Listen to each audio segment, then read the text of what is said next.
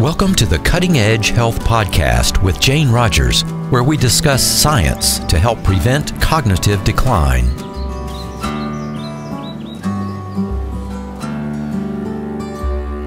I am a dog lover, and several years ago I learned of the Dog Aging Project at the University of Washington.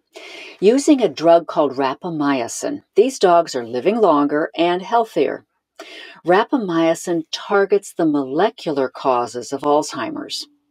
If it's helping dogs, could it work in humans? Dr. Matt Kaeberlein is the director of the Dog Aging Project, and he joins us to share what he's learned.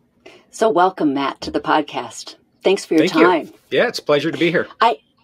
I have been a fan of yours for some time, ever since I heard of the Dog Aging Project, and I had a dog that now I know was too big, a Bernese Mountain Dog. You only take dogs who are more medium-sized, but at the time I was so excited about what you were doing in your lab at the University of Washington. You've been on NPR, you've talked about this a lot, but can you, for people who don't know about the Dog Aging Project, can you tell them about it? Sure. So the Dog Aging Project is really what we call a large-scale longitudinal study of aging in companion dogs, in pet dogs. And what that really means is we want to follow pet dogs over many years to really try to understand what are the most important genetic and environmental factors that influence aging and age-related health outcomes in companion dogs. That's really the primary goal of the Dog Aging Project. One component of the Dog Aging Project, though, goes beyond just trying to understand aging in dogs and actually do something about it. And so that's the clinical trial, which we call TRIAD, which stands for Test of Rapamycin in Aging Dogs.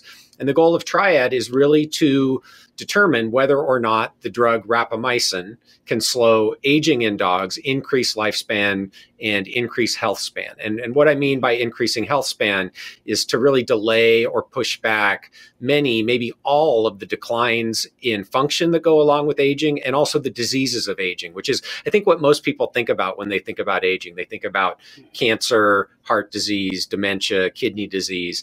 And our goal is really to really try to push all of those diseases of aging back as far as possible in companion dogs in the Dog Aging Project, but then in the sort of larger field of aging biology or geroscience in people as well. And so we're testing whether rapamycin can have that effect in dogs. And I can't wait to unpack this on what you're finding with dogs. But before we do that, rapamycin was a bacteria found on Easter Island, right? And it affects the mTOR protein. Yeah, so rapamycin is a small molecule produced by bacteria on Easter Island, right? So the way this was actually discovered was there was some scientists who were looking for novel antibiotics or natural products, and they were collecting soil samples from around the world. And one of the places they collected samples from was Easter Island, which also goes by the name Rapa Nui. That's where rapamycin gets its name from. And what they found was that the bacteria on Easter Island that they had collected produced this effect, this molecule that could inhibit cell division, first in mammalian cells in culture, and then also in budding yeast, which are a type of fungi.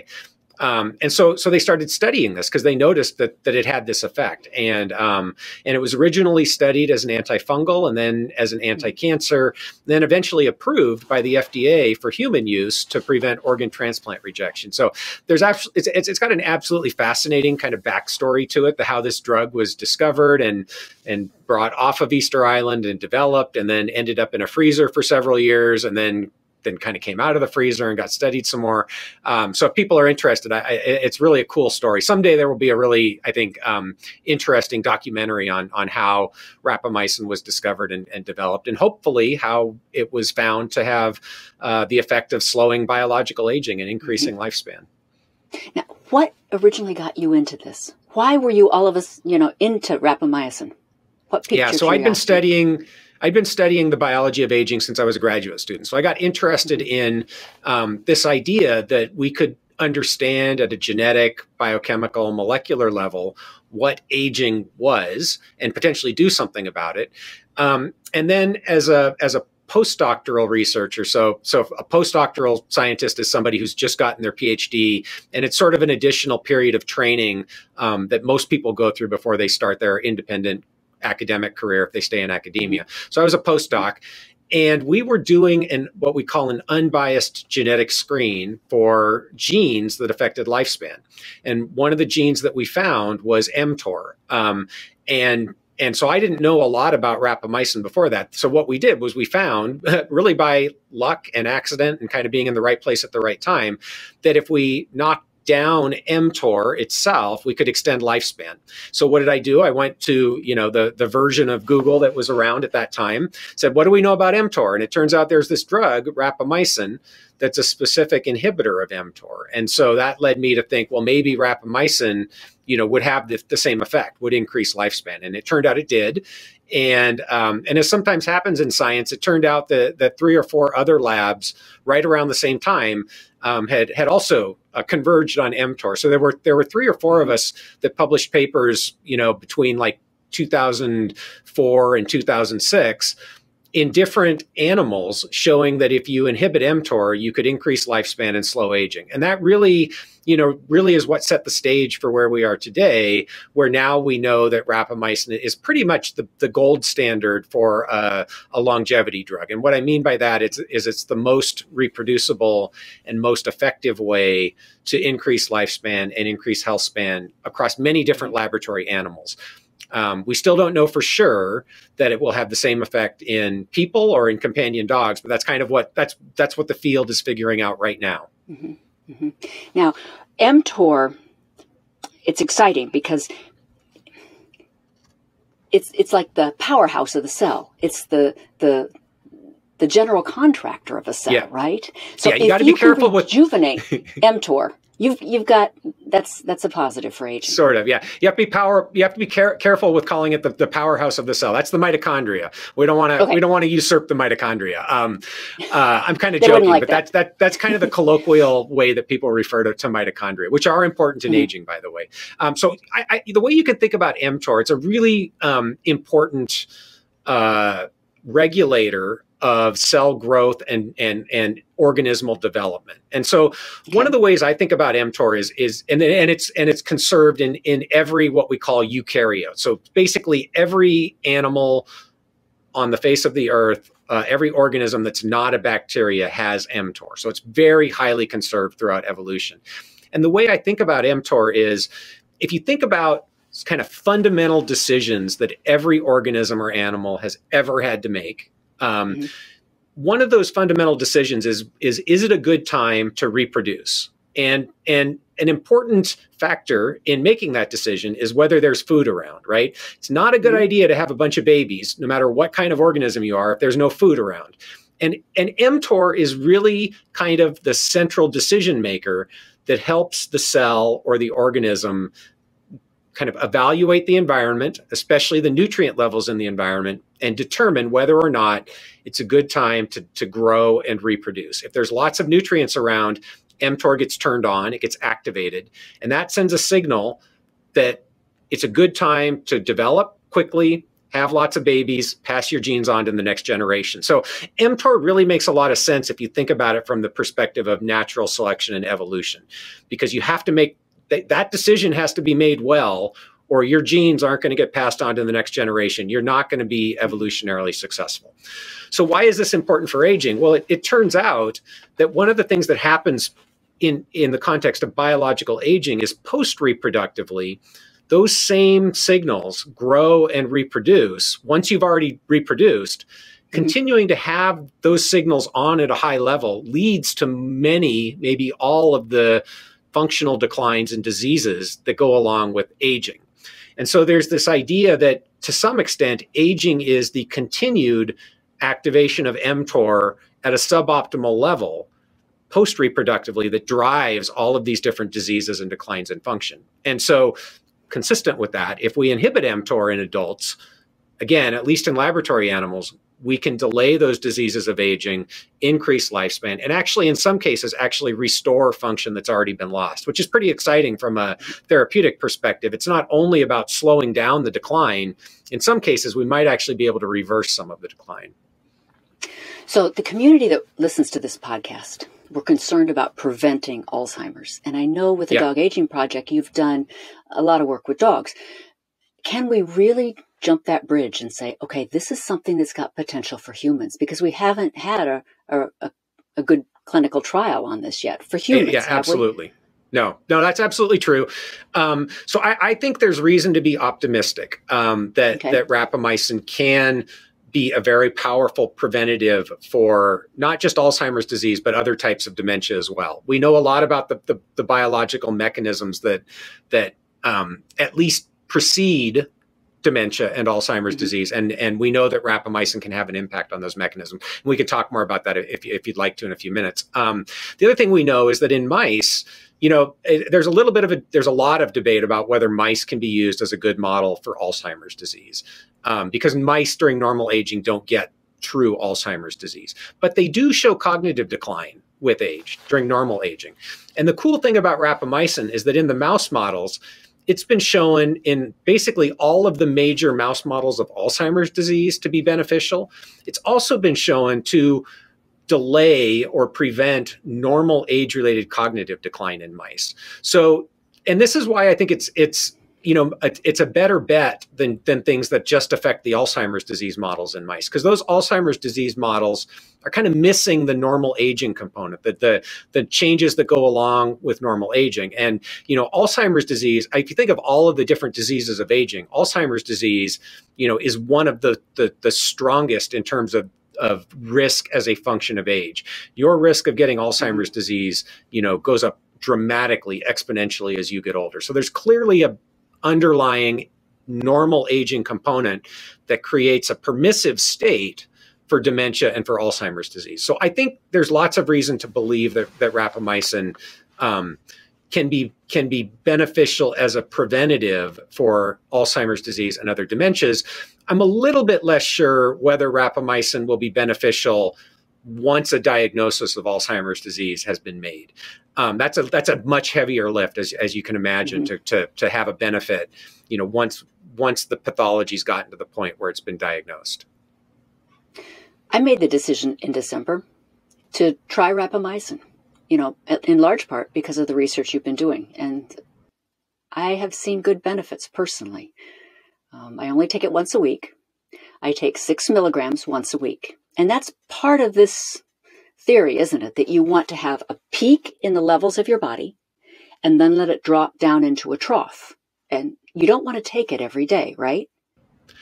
So I think it depends. So you're right. That is the current thinking for age preventative effects of rapamycin, right? That once weekly, is a good strategy as opposed to daily.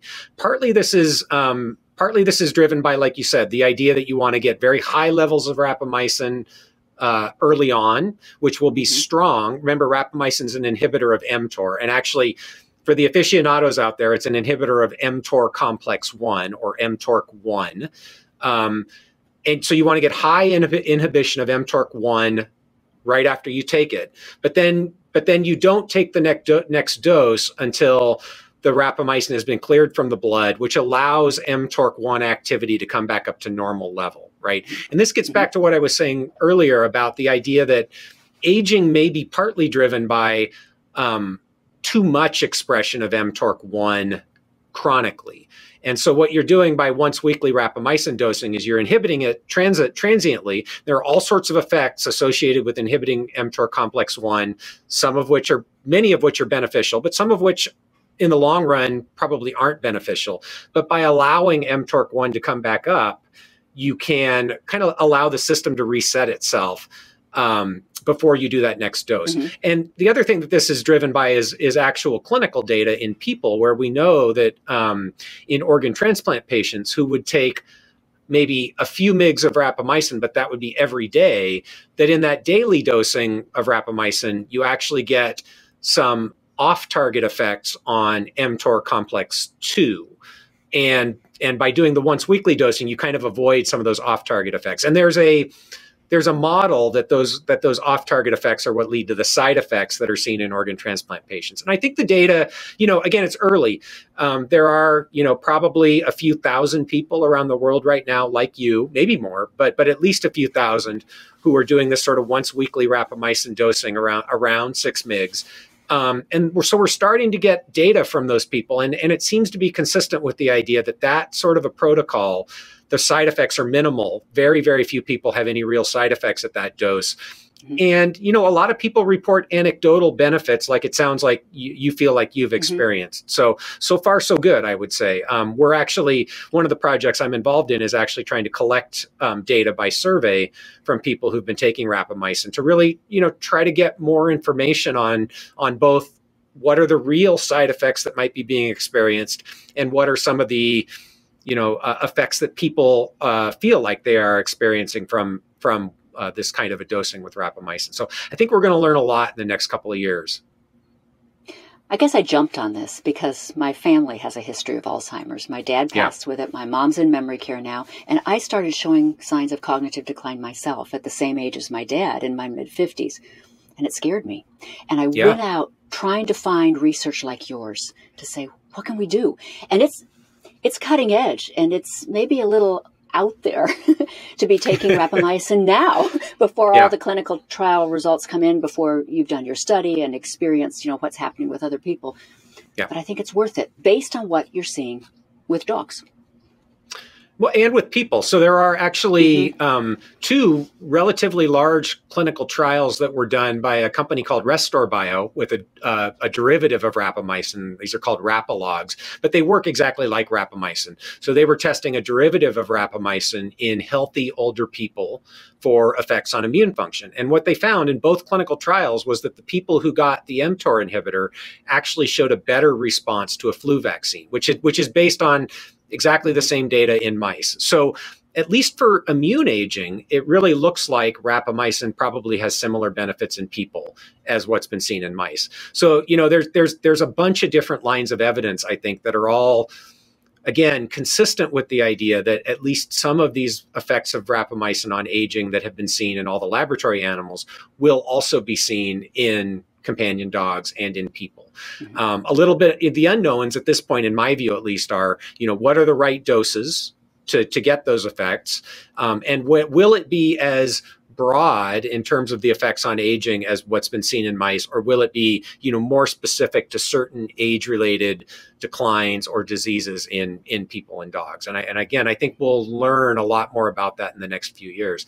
I also want to comment on, something you said, which I think a lot of people, especially people who maybe haven't heard much about rapamycin, will have exactly the opinion you had, that it's kind of edgy, it's a little bit risky to be taking rapamycin. And it is. I mean, I think we have to recognize there are, it is an unknown. It hasn't gone through double-blind placebo-controlled trials for this purpose. So we don't really know what the efficacy is, how well is it going to work.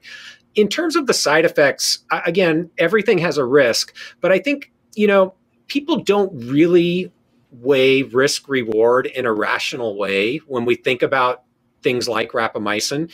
And what I mean by that is we're sort of been trained by, the culture and the way our government regulates medications to be very concerned about side effects. I'm not saying that's a good thing or a bad thing, but it's the truth, right? We are sort of trained to really worry about, if it's a prescription medication, what are the side effects? And yet we pay absolutely no attention to the risks associated with supplements, which haven't been tested in many cases, haven't gone through any FDA process.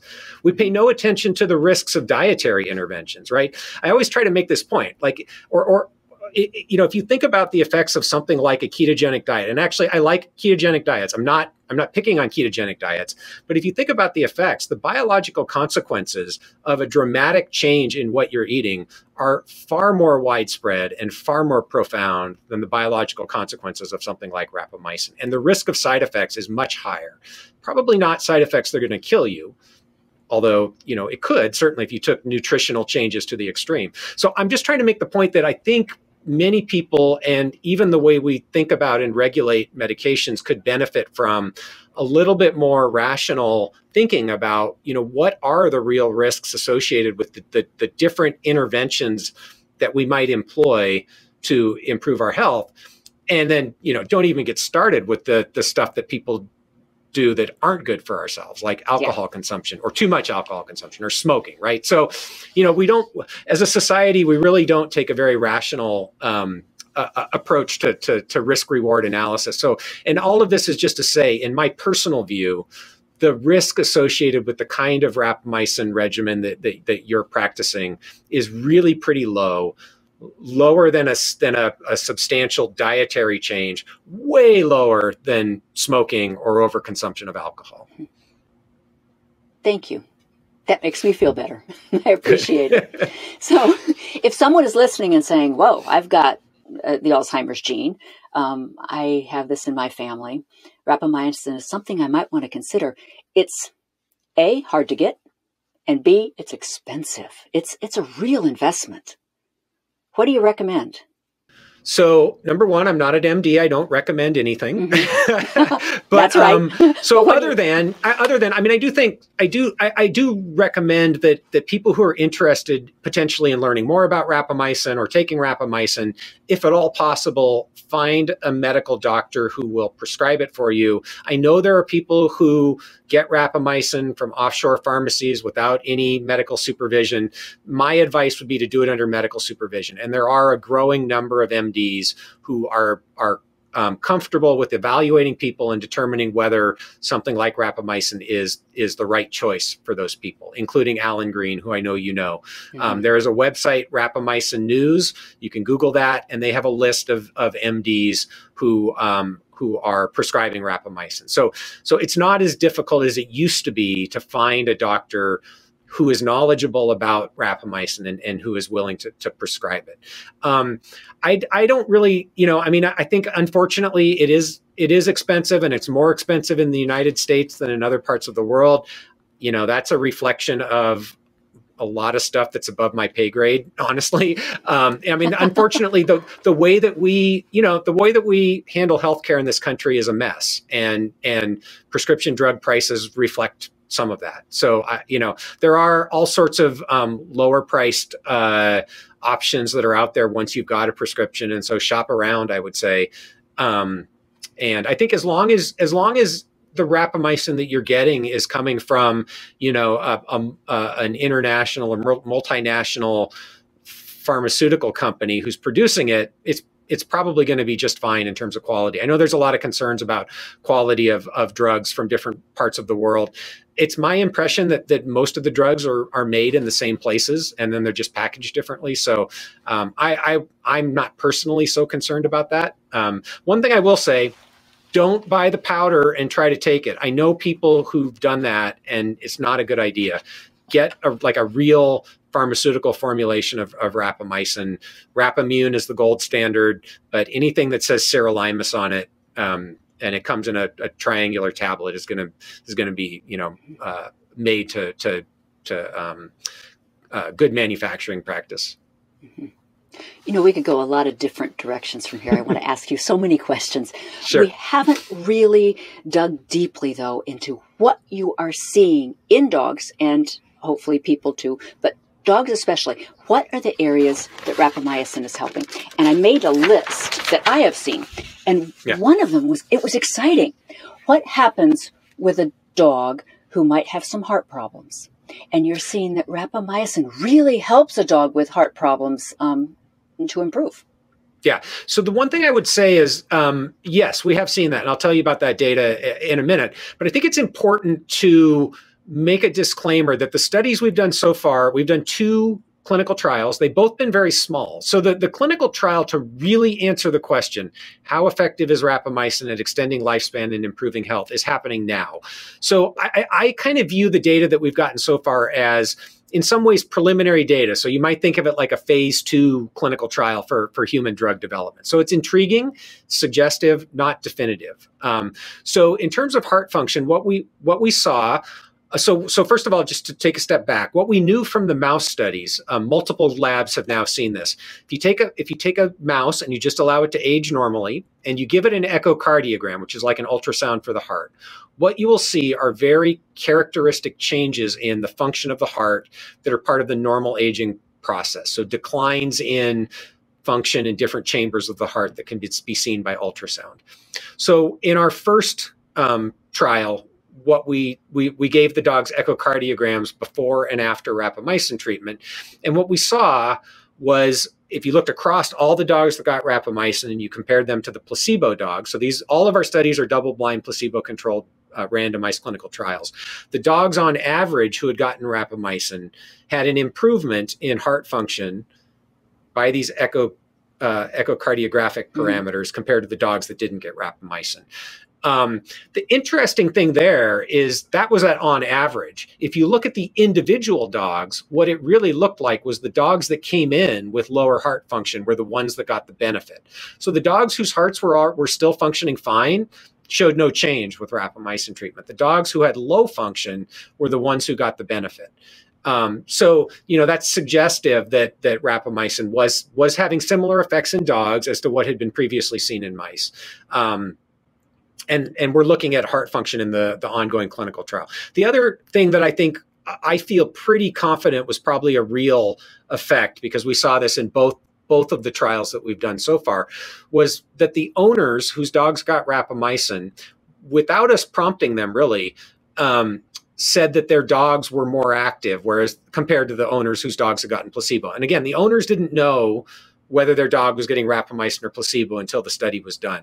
So I think it's probably a real effect of rapamycin. And what that actually means, I don't think we know yet. It might mean that the dogs had less arthritis. It might mean that they were in less pain. It could be something, could have been an effect on, something in the brain. We don't really know the mechanism, but I think that was a real effect, that the dogs who got rapamycin showed, an increase in activity over the course of the study that the owners picked up on.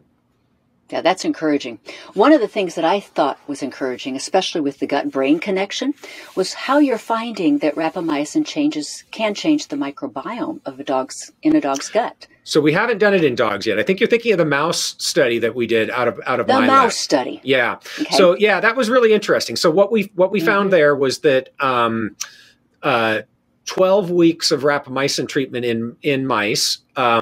8 to 12 weeks, we've done a couple of different experiments, was enough to remodel the gut microbiome. Interestingly, that also remodels the oral microbiome. So a lot of people don't realize this, because most of the time when you hear about microbiome, you think about the gut, the microbes in the gut. But we have a different microbiome in our mouth, and we have a different microbiome on our skin. And there are other communities of microbes. So we haven't looked at skin yet. I bet rapamycin would affect the microbiome on the skin as well. So in the gut, and even in a more pronounced way in the mouth, the oral microbiome, we actually saw that there's a change that goes along with aging in the composition of the microbiome. And at least in the mouth, rapamycin actually reverts the composition of the microbiome back to something more like a young microbiome. The gut microbiome was more complicated, so I can't make a definitive statement about a reversion back to a youthful microbiome. But in the mouth, that's really what it looked like. And at the same time, this is all in mice, at the same time, it reversed clinical signs of periodontal disease in the mice. So it regrew bone around the teeth, and it reduced the inflammation in the gums. So we're really intrigued and excited about the idea that oral aging of the oral cavity might be a particularly good endpoint to look at in people for effects of rapamycin, because it's pretty non-invasive, and dentists are very good at measuring inflammation of the gums, that's gingivitis, and bone around the teeth by x-ray or by pocket depth, that's periodontitis. So we can actually do a clinical trial and see whether rapamycin is having an effect. So my colleague here at the University of Washington, his name is John Ahn, actually got a grant to do this clinical trial. So I'm really, really excited to see how that comes out. He's in the dental school here. He's a dental PhD. So he has a PhD. He was one of my graduate students. He got it in my lab. And he has a DDS, so he's a dentist. So he's really well positioned to actually answer this question. How about stem cells? Have you seen any kind of effect on stem cells in mice or dogs?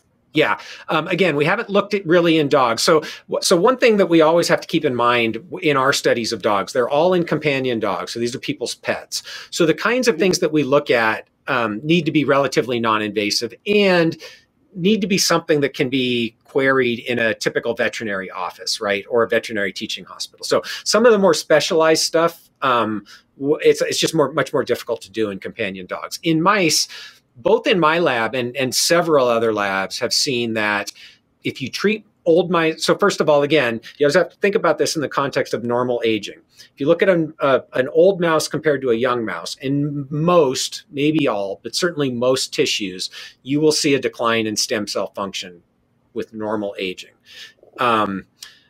In multiple tissues now, people have seen that if you treat mice with rapamycin for between 6 to 12 weeks, you see improvements in stem cell function in many different tissues.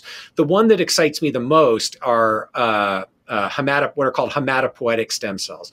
So these are kind of the stem cells that seed the immune system.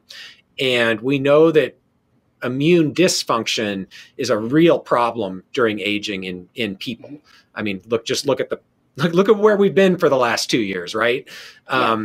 So if we had a way to rejuvenate immune function in older people, that's really, really important. That's big. Yeah, and it's important not only for the obvious reason, like COVID-19 or influenza, but one of the most potent anti-cancer mechanisms we have is our immune system. And that's probably one of the big drivers of why we see a big spike in many cancers as people get older. It's because their immune system isn't doing as good of a job at clearing out those cancers early. So if we can boost the immune system, we can have an indirect effect on age-related cancers. And that's what's seen in mice with rapamycin. So yeah, so it's pretty exciting. And we know something about the mechanisms for how rapamycin is probably affecting stem cell function in many different tissues. And so it makes biological sense that it would have that effect. So look to the future. You're young. This is an exciting time for research in your area. You are young. Yeah. And where do you think it's going to go? What do you think you're going to see? Yeah. So I expect that we will see the first sort of true clinical applications of what I call geroscience. So stuff that's been learned about the basic biology of aging in the laboratory, making its way into the clinic. And that'll be the veterinary clinic and the human clinic. And that for me is really exciting because that's been, something the field has been working towards for decades, right? We're finally at the point now where we have interventions like rapamycin that are being tested. And some of them, I think, will show efficacy in clinical trials. And then you'll really see uptake by the clinical community. The other thing that's super exciting is that there is a growing recognition among many different stakeholders, including funders and philanthropists, that the science has gotten to the point where big investments are needed. And so we're starting to see, influxes of resources into the field that will drive the research and drive the clinical development. And so I think things will start to accelerate. So in terms of rapamycin, again, it's speculative, how these clinical trials are going to come out. I would be very surprised if we don't see evidence for at least some age-related endpoints that rapamycin is beneficial in both dogs and people. Again, I don't know if it's going to broadly affect aging. I don't know if it's going to dramatically increase lifespan, but I think we will see endpoints where rapamycin is quite effective. And in particular, disorders that are driven by chronic age-related inflammation. And in the context of the dementia and Alzheimer's disease, there's a growing recognition that inflammation of the brain is a contributing factor to dementia and Alzheimer's disease. And I think rapamycin will be quite effective at knocking that down. So I think we will see that over the next couple of years, and we'll start to get a better feel for what the right kind of dosing strategies are. So again, this goes back to your comment that, it's a little bit early, it's a little bit edgy. That's true. We don't know yet. Is the once weekly 6 mg once a week, is that the right dose? Is that the optimal dose? Certainly it's going to be personalized at some point. Different people, optimal dosing in different people is going to be different. And I think we'll learn more about that over the next few years. But my expectation is we'll see benefits from rapamycin. And I think, I think that it will become a household word in the next 5 years, if I'm right? If we really do start to see these benefits. But I also would say rapamycin's, it's the first best shot on goal right now. There's going to be better things coming down the pipeline. So I don't want to make people think rapamycin is a miracle drug. It's not, in the sense it's not a fountain of youth.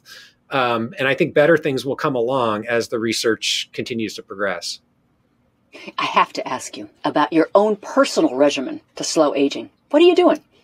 So I do the stuff, I try to do the stuff that we all know we should do. I'm not perfect by any sense of the imagination. I try to eat a relatively healthy diet. Honestly, I think for most people, you can get 75, 80% of the way there if you can eat a relatively healthy diet, exercise regularly, sleep well, and this is a harder thing. Sleeping well is hard. That's a hard thing.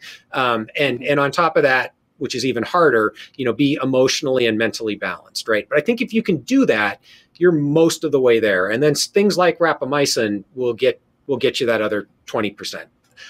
With the exception being, if you have a genetic predisposition to an age-related disease, like an ApoE4 allele that will predispose you to Alzheimer's disease and dementia. You can do a lot, even if you have that genetic predisposition, though, by diet and exercise and lifestyle and sleep, right? So that's what I try to do. I try to focus on those, some people call them pillars, right? Most of my attention is there. I try to eat a relatively healthy diet. It's been a journey, but I have learned that for me, relatively low carbohydrate diet works really well in terms of how I feel, how much energy I have, how much mental clarity I have. That's the other thing. One size does not fit everybody, and I think we should be honest about that. But for me, that works pretty well. So I try to eat a healthy diet. I exercise regularly. Again, this works really well for me, and I think it's probably true for most people. I would say resistance exercise, weightlifting, is more important than cardiovascular exercise, or it's at least equally important in the context of aging. Loss of muscle mass drives many, many problems in the elderly. And the best way to stop that from happening is to do resistance training.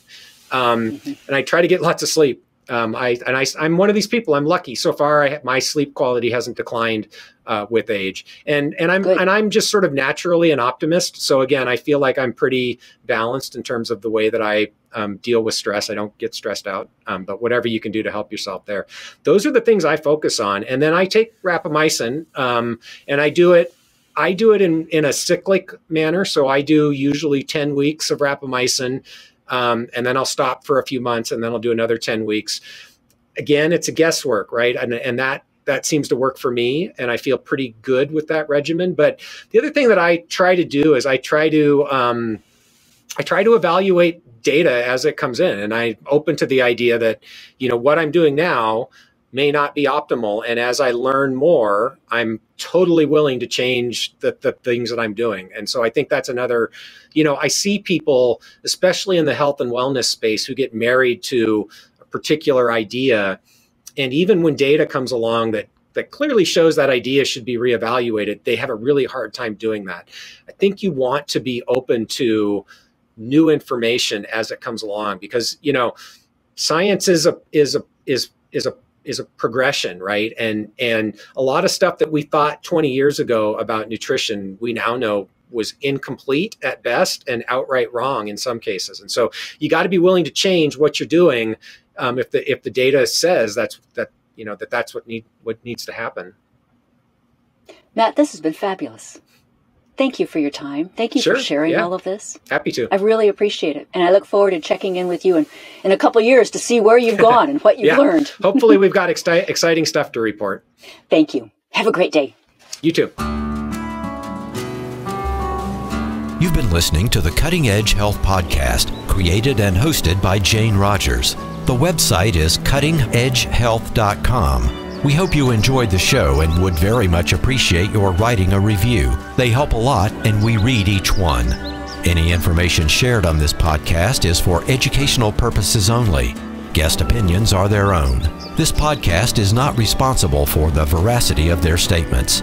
The comments expressed are not medical advice. Do not use any of this information without first talking to your doctor. This podcast and Jane Rogers disclaim responsibility for any adverse effects from the use of any information presented.